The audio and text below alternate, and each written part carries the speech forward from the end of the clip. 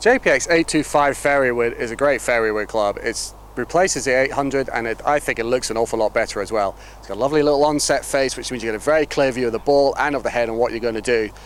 It also has a lovely sound at impact. The feel and the sound is just superb, and when you're hitting it, it just goes in a nice on a mid-high flight and you just want to keep hitting it and hitting it. It's that much fun to do.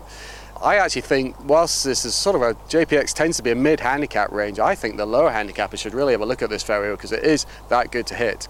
The dart finish looks very classy, but you probably notice here on the heel and on the low part of the face, the paint wore very quickly in just one day of hitting. So, if you like that used look, I think you're going to see that this club is not only going to play well, but it's going to look great as well.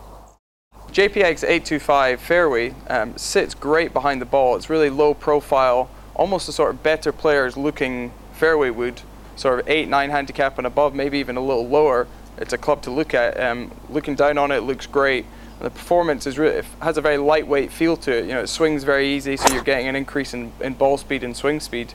And I think you'll get the distance gains out of that. So I think anything from a 7-8 handicap and up should really take a look at this.